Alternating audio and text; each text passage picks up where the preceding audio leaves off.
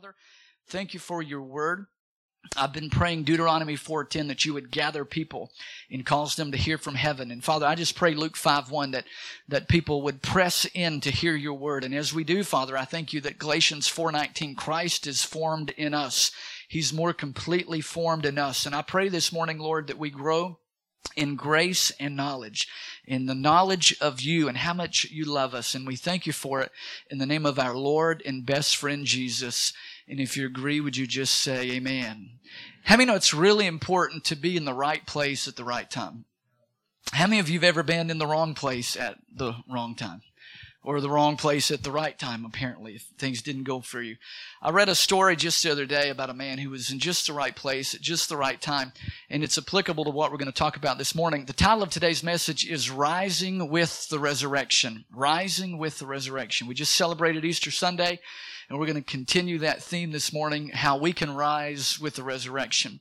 So I heard a story of this man who was a famous bagpipe player. How many of you like the bagpipe? I think it's a beautiful instrument. I don't think I have enough air in my lungs to be a bagpipe player, but I heard this story that he received an invitation to play at a funeral for a homeless man.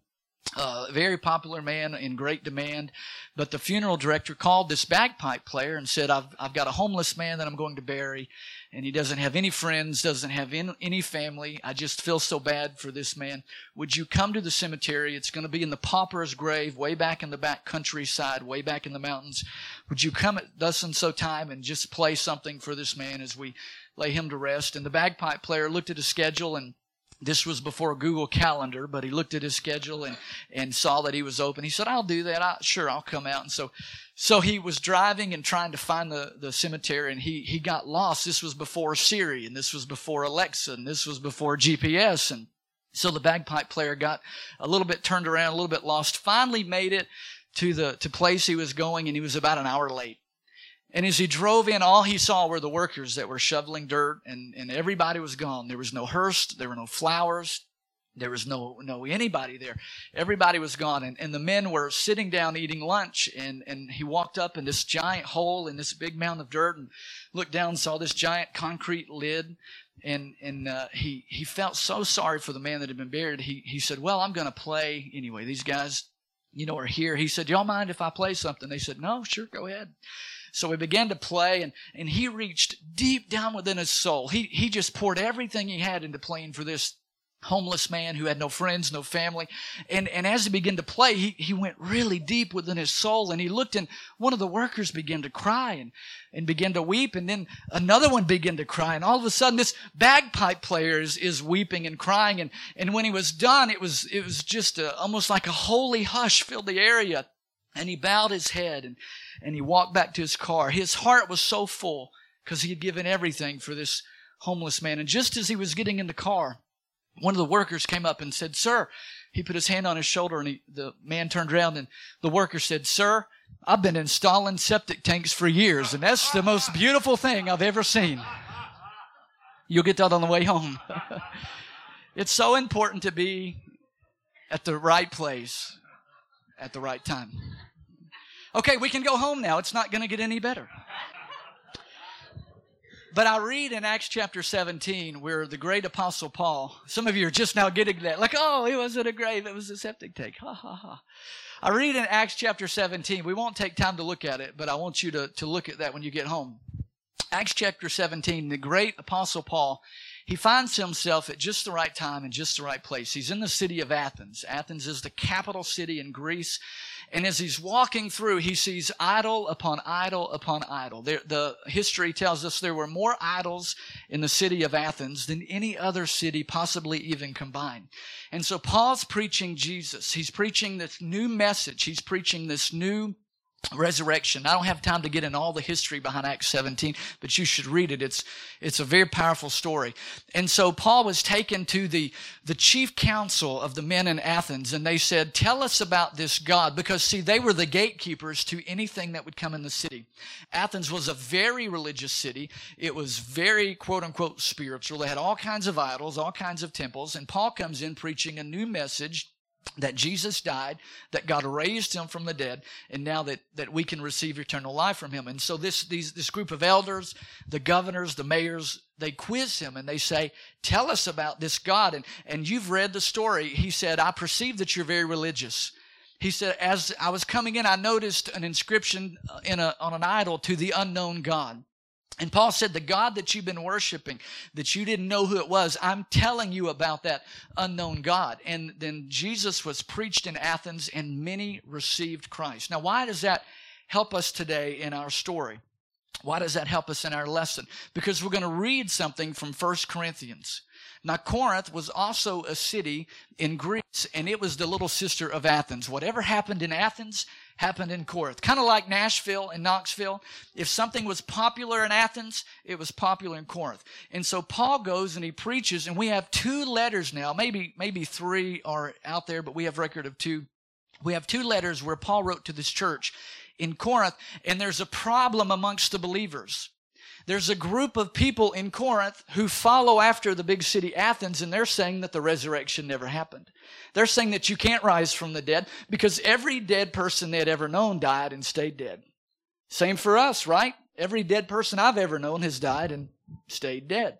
And so Paul begins to share in 1 Corinthians 15. It's a marvelous chapter on the resurrection. It's a marvelous chapter. It goes into a lot of detail, but I want to look at just a few verses this morning. Look at 1 Corinthians 15, and let's start out in verse 3. And because Paul was in the right place at the right time, he was able to share Jesus. People were born again, and that allowed the gospel to go to the city of Corinth. Paul said, I passed on to you what was most important, and what had also been passed on to me. So he's talking about what is most important.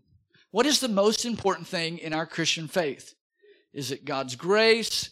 Is it His love? Is it His joy? Is it His peace? What is the most important thing in our Christian faith? Well, look what Paul says. He says, I passed on to you what was the most important, and what's been passed on to me. Christ died for our sins, just as the Scripture said.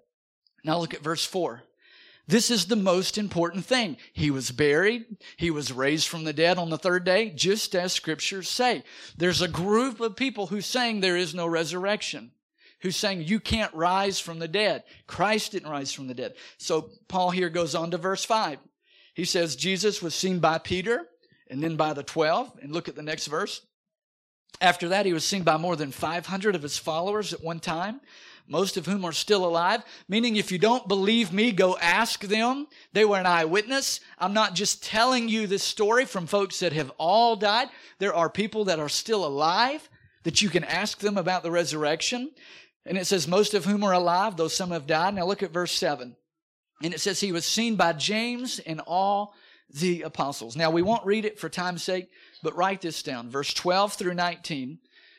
Verses 12 through 19, Paul goes into this tremendous discourse about what would happen if there was not a resurrection. And let me give you the summary. You'll see it on the screen. Let me give you some realities of no resurrection. This is all found in verses 12 through 19. Check it out. It's very powerful. Because if there is no resurrection, we have a problem. If there is no resurrection from the dead, then all preaching is useless and vain.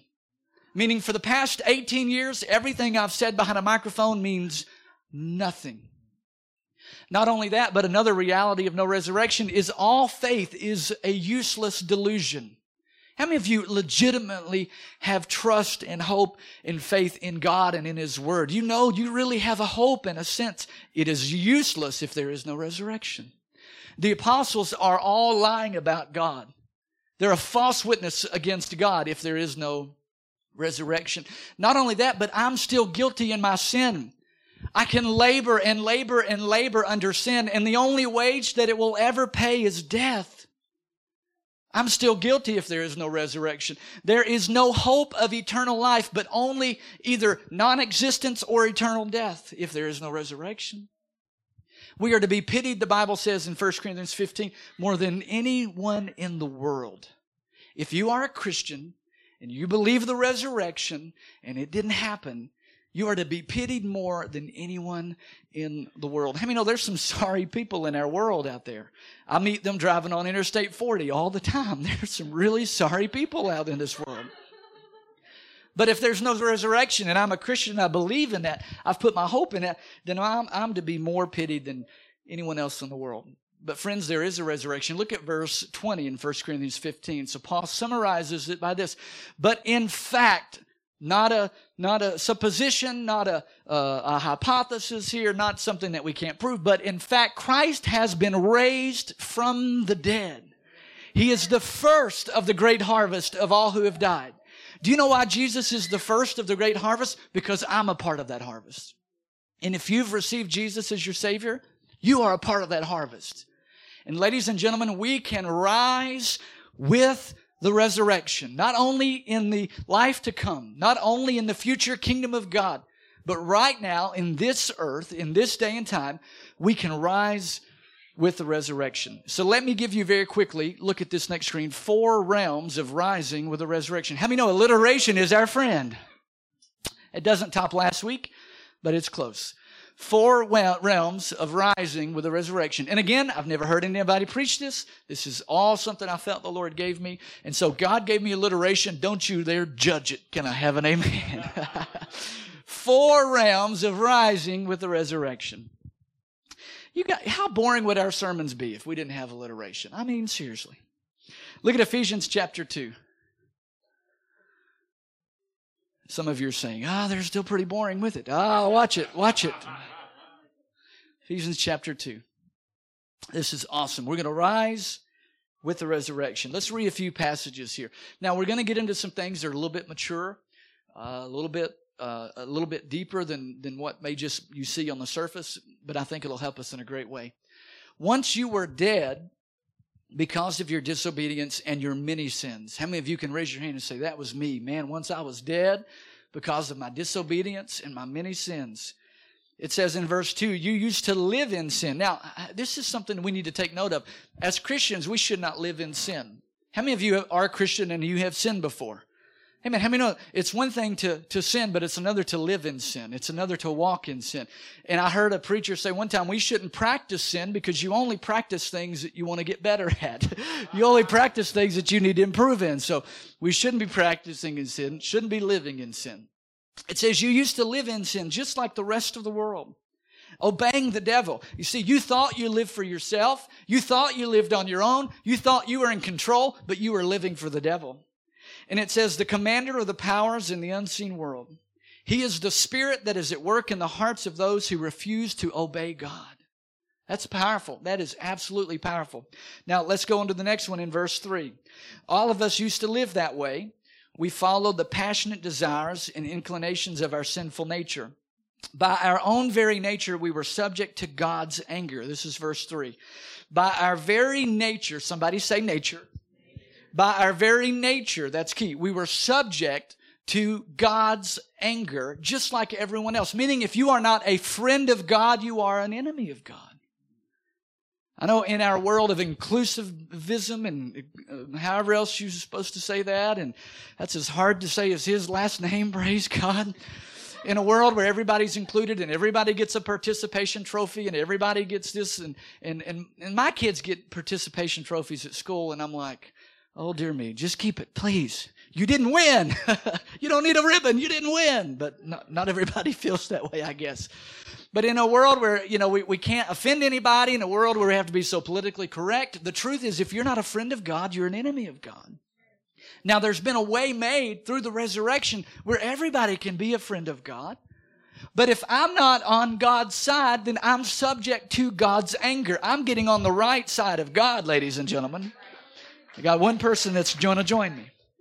So notice this here, but God is so rich in mercy. Look at verse 4. God is so rich in mercy. When you feel down about yourself, God is rich in mercy.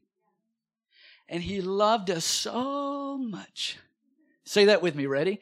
But God is so rich in mercy and He loved us so much. How can you be depressed when God loved us so much? How can you be discouraged when God loved us so much?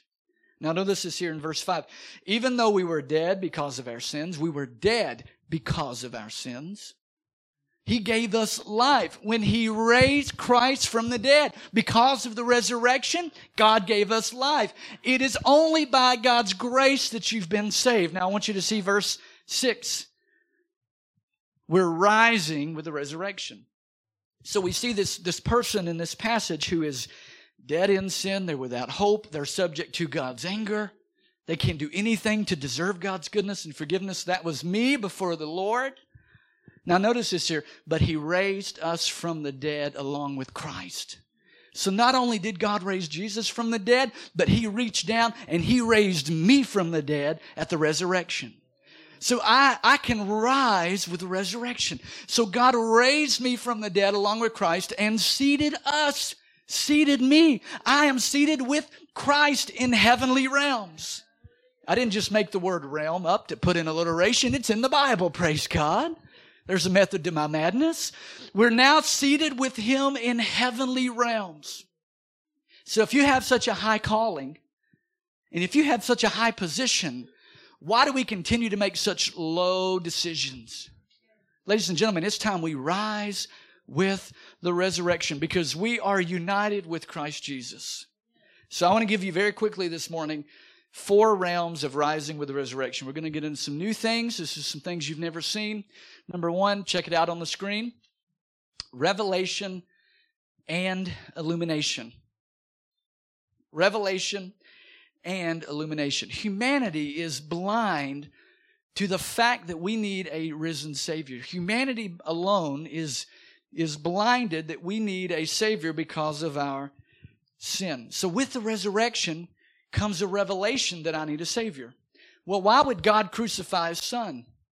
Why would God take the power and raise Him from the dead? Because I needed a way. Because I'm apart from God in my sin, and God had to make a way because God loved me. So when I see the resurrection, I receive revelation and illumination. Without revelation, we are hopelessly lost. Now look at 2 Corinthians 4. I want to travel through some things here with you. Let's look at this on the screen. And even if our gospel, now that word gospel in this translation says good news, but the gospel actually means good news. The good news about what? The kingdom of God. Let me help you just a minute. How many of you like to share your faith with others? More people should raise their hand. How many of you would like to share your faith with others? Okay. How many of you are like, no, they can all just go to hell. I don't care. I really just don't care. Okay. Ladies and gentlemen, it's the good news. It's not the bad news. It's the good news. They already know they're a dirty dog, rotten sinner. You don't have to tell them because they already know. They know how bad they are. Tell them how good God is and how good Jesus is. That's good preaching, amen? So the gospel, the good news that we preach is hidden. Now that word hidden actually means to be covered. It means to be hindered of knowledge. So it is veiled. There's another translation says the gospel that we preach is veiled. It is hidden. It is covered. So notice this. Have you ever wondered why some people don't receive Jesus and they just can't see it? Have you ever thought they just can't see it? It's because it is veiled to them. It is covered. It is hidden to them. It is veiled to those who are perishing. Now look at the next verse. Why are they perishing? Because they have no revelation of the resurrection. They have no illumination to the resurrection, and so they are perishing. Satan, now, man, we could really mess up your theology here. Satan, who is the God, notice little g. Man, I got so many places I could go here, but we'll just behave this morning. Satan, who is the God of this world, meaning God gave dominion and authority to Adam and Eve. And when they sinned and committed high treason against the Lord, they gave over that authority to the devil, which is why Jesus had to come. He had to come to take back the authority that rightly belonged to Him and to the children of God. That's why we have hurricanes, ladies and gentlemen. God's not mad at the world, judging them with hurricanes. We live in a cursed, fallen world, and Satan is the God of this world system. Now, I believe it's Matthew chapter 4. I don't have this in my notes, so don't crucify me if it's Matthew chapter 3, but I really believe it's Matthew chapter 4. Remember when Satan was in the wilderness and he was being tempted for 40 days and 40 nights, and Satan took him up to the highest pinnacle? And remember what Satan said to Jesus? He said, if you bow down to me, I will give you all the kingdoms of the world. How can you give what's not yours? It is not a temptation if you can't give it. Brooke, if you worship me today, I'll give you $1 million. No temptation there. Because she's been to my house. Love my house, nice house, but I don't have $1 million sitting around. It's not a temptation. But for Jesus to actually be tempted, Satan said, I'll give you all the kingdoms. They belong to him. That's why we have problems with countries all over the world. God's not moving countries against countries. Satan is the God of this world system. That's new to some of you. And I don't want to spend too much time there because it's not really the point here. But the point is Satan has blinded the minds of those who are not believing. Satan, the God of this world system, has hidden the revelation of the resurrection. Now, I want you to see this here. That word hidden actually means, the word blinded actually means to darken the mind. So it says blinded in the original language means to darken the mind. I want you to see that phrasing because it's very important. Now, of the light, so they cannot see the light. So their mind is darkened, so they can't see the light. How many of you, when you sleep at nighttime, you put the cover over your eyes so you don't see the light? That's what Satan has done to the world. He's put blinders. They're like, no, I just sleep out in the middle of the day. Your son, if I just sleep during your sermon, Pastor James, I don't need to even close my eyes. I don't need one of those little masks. But Satan has taken the mask and he's put it over the eyes of those who don't believe. There's a reason they don't believe. Don't get mad at them for not believing. Their mind is darkened. They have no revelation, which is why, man, the clock is against me. The clock is against me, which is why we should not just pray for people to be saved. Oh God, Mary is a dirty, rotten sinner. Would you please save her? You're asking God to save Mary like he doesn't really want to. Like if I pray hard enough, God might send somebody to Mary. No, what we pray is, God, I see that Mary's eyes are blinded. Her mind has been darkened to the revelation of the resurrection. Open her eyes. Illuminate her path. Let her see the glorious light of the gospel. The light of the good news. How many know light is stronger than darkness, praise God? Light is stronger than darkness. I remember as a child, we went to a cave and went through a cave. And why you would take an 8-year-old through a cave, I'll never understand. But they would send us and they would put us in this dangerous cave and let us crawl through it. And it's a miracle I'm here today because I'm a little curious. Oh, what is this cliff over here, you know? So we went to this cave and they said, everybody stand very still. Nobody move. And they turned off all the lights in the cave. With 200 boys in the cave, let's turn off all the lights and see what happens. But they turned off all the lights and then one man lit a match. You could see the entire room from one match. Light is more powerful than darkness. Isn't that good news? Now notice this here. Their minds are dulled, blinded. They can't see. And go to the next verse here. I think it's the last part of 4. The next screen says this. To the display of the glory of Christ. Now I want you to see this here. Their eyes cannot see the light of the good news of the gospel that displays the glory of Christ. Ladies and gentlemen, what is the glory of Christ? It's the resurrection. The glory of Christ is that He came as a man, died for our sins, and that God raised Him from the dead. Without the resurrection, there is no glorious Christ. So their eyes are darkened. There's no revelation, no illumination. What is the gospel? Ready? Here we go. Ready? It's God's love. It's how much God loved us. And this is all seen in the resurrection. Now look at Ephesians chapter 1. This is so powerful. This is what the Apostle Paul prayed for his church because there's a blockage. Because the minds are dulled. They're hidden from the revelation and illumination of the resurrection, which is the message of the gospel, which is the good news, which is how much God loved us.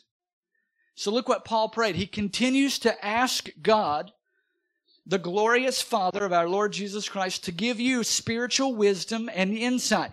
Why would Paul pray for spiritual wisdom and insight if it's just automatic?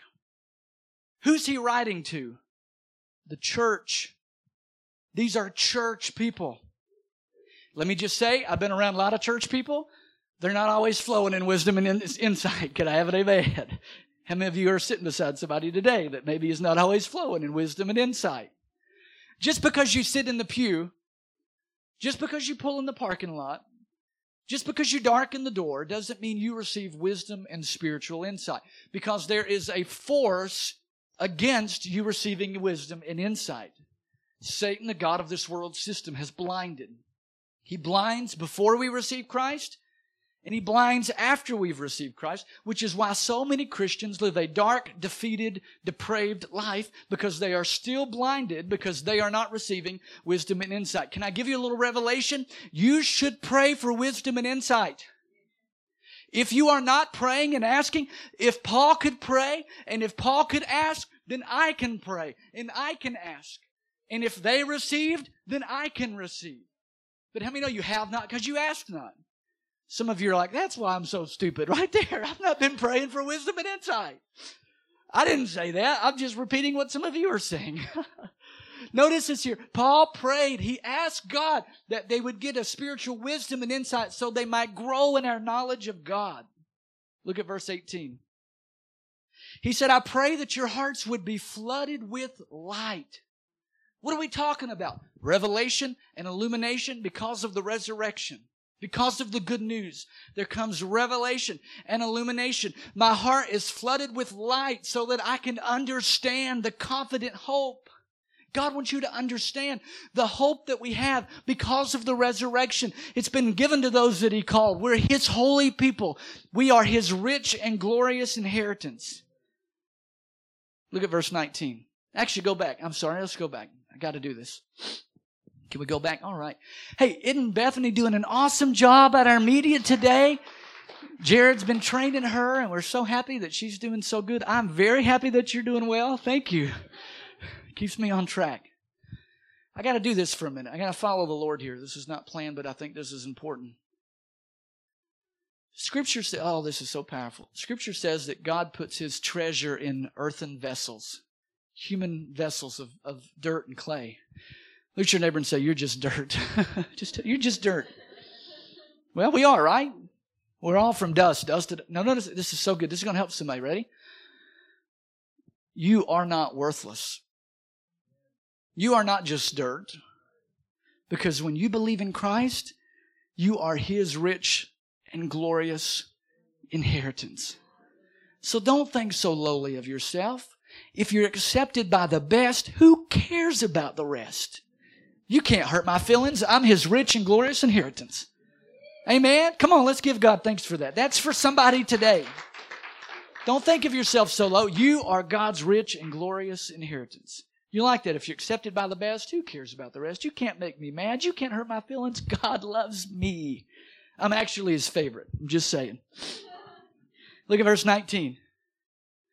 I pray also that you would understand the incredible greatness. This is going to get so good here. I pray that you would understand the incredible greatness of God's power. Now, I want to shock you here with a little word study if you cross-reference that word for power. That's the Greek word dunamis. You've all heard that, power, dunamis. It's the same word that is used in other places when it talks about God's mighty hand, God's mighty power that raised Christ from the dead. So the very power that God used to raise Jesus from the dead is now in you who believe. The resurrection power of God, the mighty power that took the stone and moved it away, that raised a dead man to life, that same power now is available. And my prayer today is that you would actually understand that you would rise with the resurrection. Say this, say, there's resurrection power in me. There's resurrection power in me. This is the same mighty power. Look at the next verse. That raised Jesus from the dead and seated Him in the place of honor at God's right hand in heavenly realms. So the first realm of revelation is that we grow a knowledge of God. We're flooded with light. We have understanding. We have confidence. We have hope. We have a glorious inheritance. And there's incredibly great power alive on the inside of me.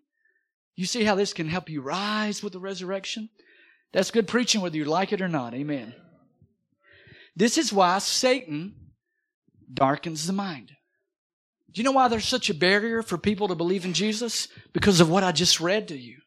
Because when you experience revelation and illumination of the resurrection, you rise with the resurrection. And there's great power on the inside of you. All right, number 2, we'll probably only get to number 2, which means I'll have time to add more next week. We'll have 12 rounds of Rising with the Resurrection. I could only come up with 4 this week, but I've got a whole other week, praise God. Number 2 is regeneration and rebirth. Now this is really profound. I want to help you with this morning. So we're going to rise with the resurrection. We're going to receive revelation and illumination. Our minds are going to be open. And we're going to see the great power of God that is available to us and our families and our church. That same power is available to our body, to our church family. And revelation of the resurrection leads to regeneration and rebirth. Now, regeneration is a big Bible term that we don't use very much in our day. But let me show you 2 in the Scriptures. Titus chapter 3. Titus chapter 3 says this, and I want to read it from my notes because I have a few things that I need to add to it to help explain what it's saying. For we were also once foolish ourselves, disobedient, deceived, and enslaved. Sin is not voluntary. Sin enslaves you.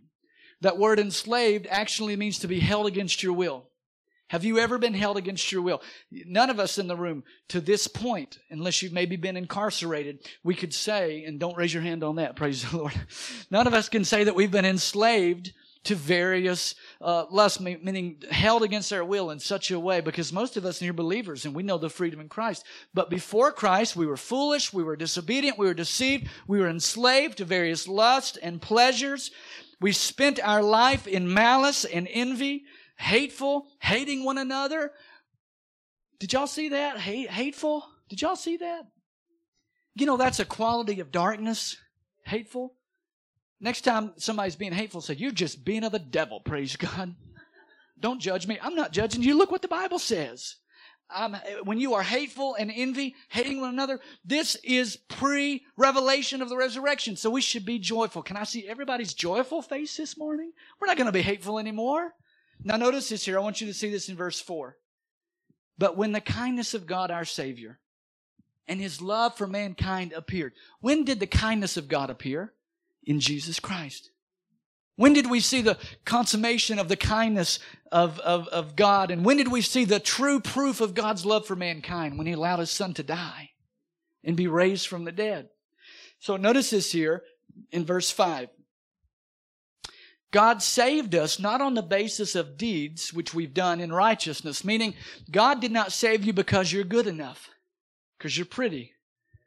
Or if you're ugly, you don't make the cut. How many know some of us would be in trouble? Praise God.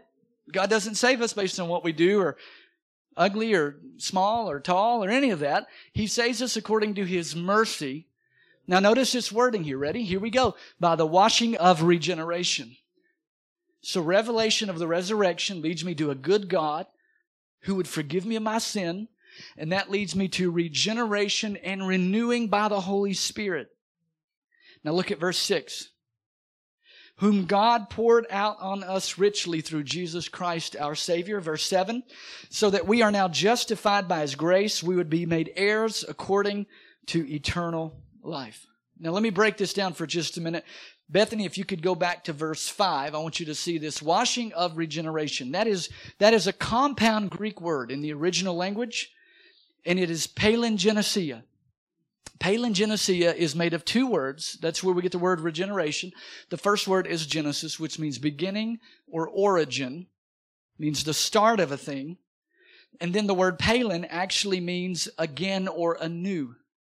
So palingenesia means to take something back to its origin, to take something back to the beginning, to take something back to its original state. And so remember the authority that God gave Adam and Eve in the garden? Remember unbroken fellowship with God. Adam walked with God in the cool of the day. Adam heard God's voice in the garden. They had such a fellowship. There was no sickness. There was no death. There was no disease. There was no discouragement. They had pure, unbroken fellowship with God. So palingenesia, God says, I'm going to regenerate. I'm going to take you back in your spirit to the original intent, back to the very beginning. Now, our bodies don't always catch up to that. Our bodies don't always line up with that, which is why in the resurrection, we're going to get a new body. How many of you are pretty excited about a new body? I'm very excited about a new body. I'll be leaping. You think I've got energy now? You just wait till you see my new glorified body. So palingenesia, to regenerate. It means to rebirth, meaning in your spirit. When you receive revelation of the resurrection in your spirit, God takes you back to the very beginning. He turns back the clock. And in your spirit, you are right with God. In your spirit is where you receive from God. So to be born into God's kingdom, to be rebirthed into the kingdom of God, is where God bestows on the believer new life. Just like when you were born. How many of you were born? 100%. Just like when you were born, you inherited the sin nature. Let me prove it. Did you have to teach your children how to lie? Did you have to teach your children how to punch? Just the other day, true story, I don't know what I've got on my hands here. I'm praying over it now. I have a 2-year-old who's just a wild little pistol, and I have a 3-year-old who's an even wilder pistol. And so, how does it go? Tate, my little 2-year-old, had this little radio, and he was playing music. The kid loves music. He may take Candy's job one day. You better watch out. He's coming after your job. And so Tate loves music. He's got this little radio, and Lillian, because she's the big sister, she just comes up and just takes the radio. And she starts walking off. Tate levels her. Just boom, like a football tackle. I was like, get her, first down, stop, touchdown, all this stuff. He's safe. I mean, Tate just absolutely floored Lillian. And she's laying on the ground like, get off me, Tate, get off me. I swear, I saw an elbow in there. I mean, listen, I didn't have to teach my son how to do that. Why? Because of the sin nature.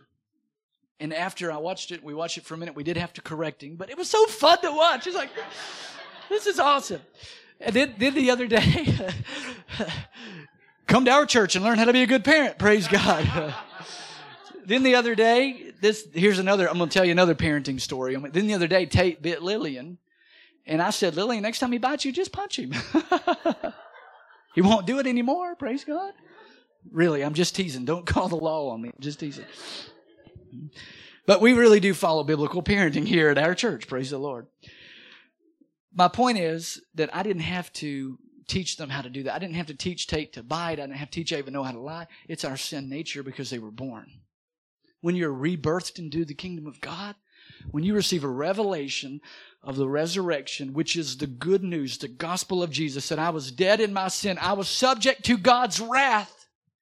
But by God's mercy, He made a way. And I received that revelation and illumination unto God's power and His Spirit. I am regenerated. My spirit is turned back. I get new life. The old sin nature is gone, and now I can walk in fellowship with God. Isn't that powerful? So I want to leave you with that this morning because I don't want to get into too much, but just look at the next screen. I want to just whet your appetite just a little bit. And I really think we'll probably have 3 or 4 more by Sunday, so you got to please come back. Look at number 3. When I receive revelation, illumination, it leads to regeneration, going back to the original intent. I can reactivate God's promises. This is where it gets good. But this is also where I close for today. So you have to come back next week because we're going to reactivate, we're going to reclaim God's promises in our life because of the resurrection. Amen? Amen. Let's pray together. Bruce, if you'll come.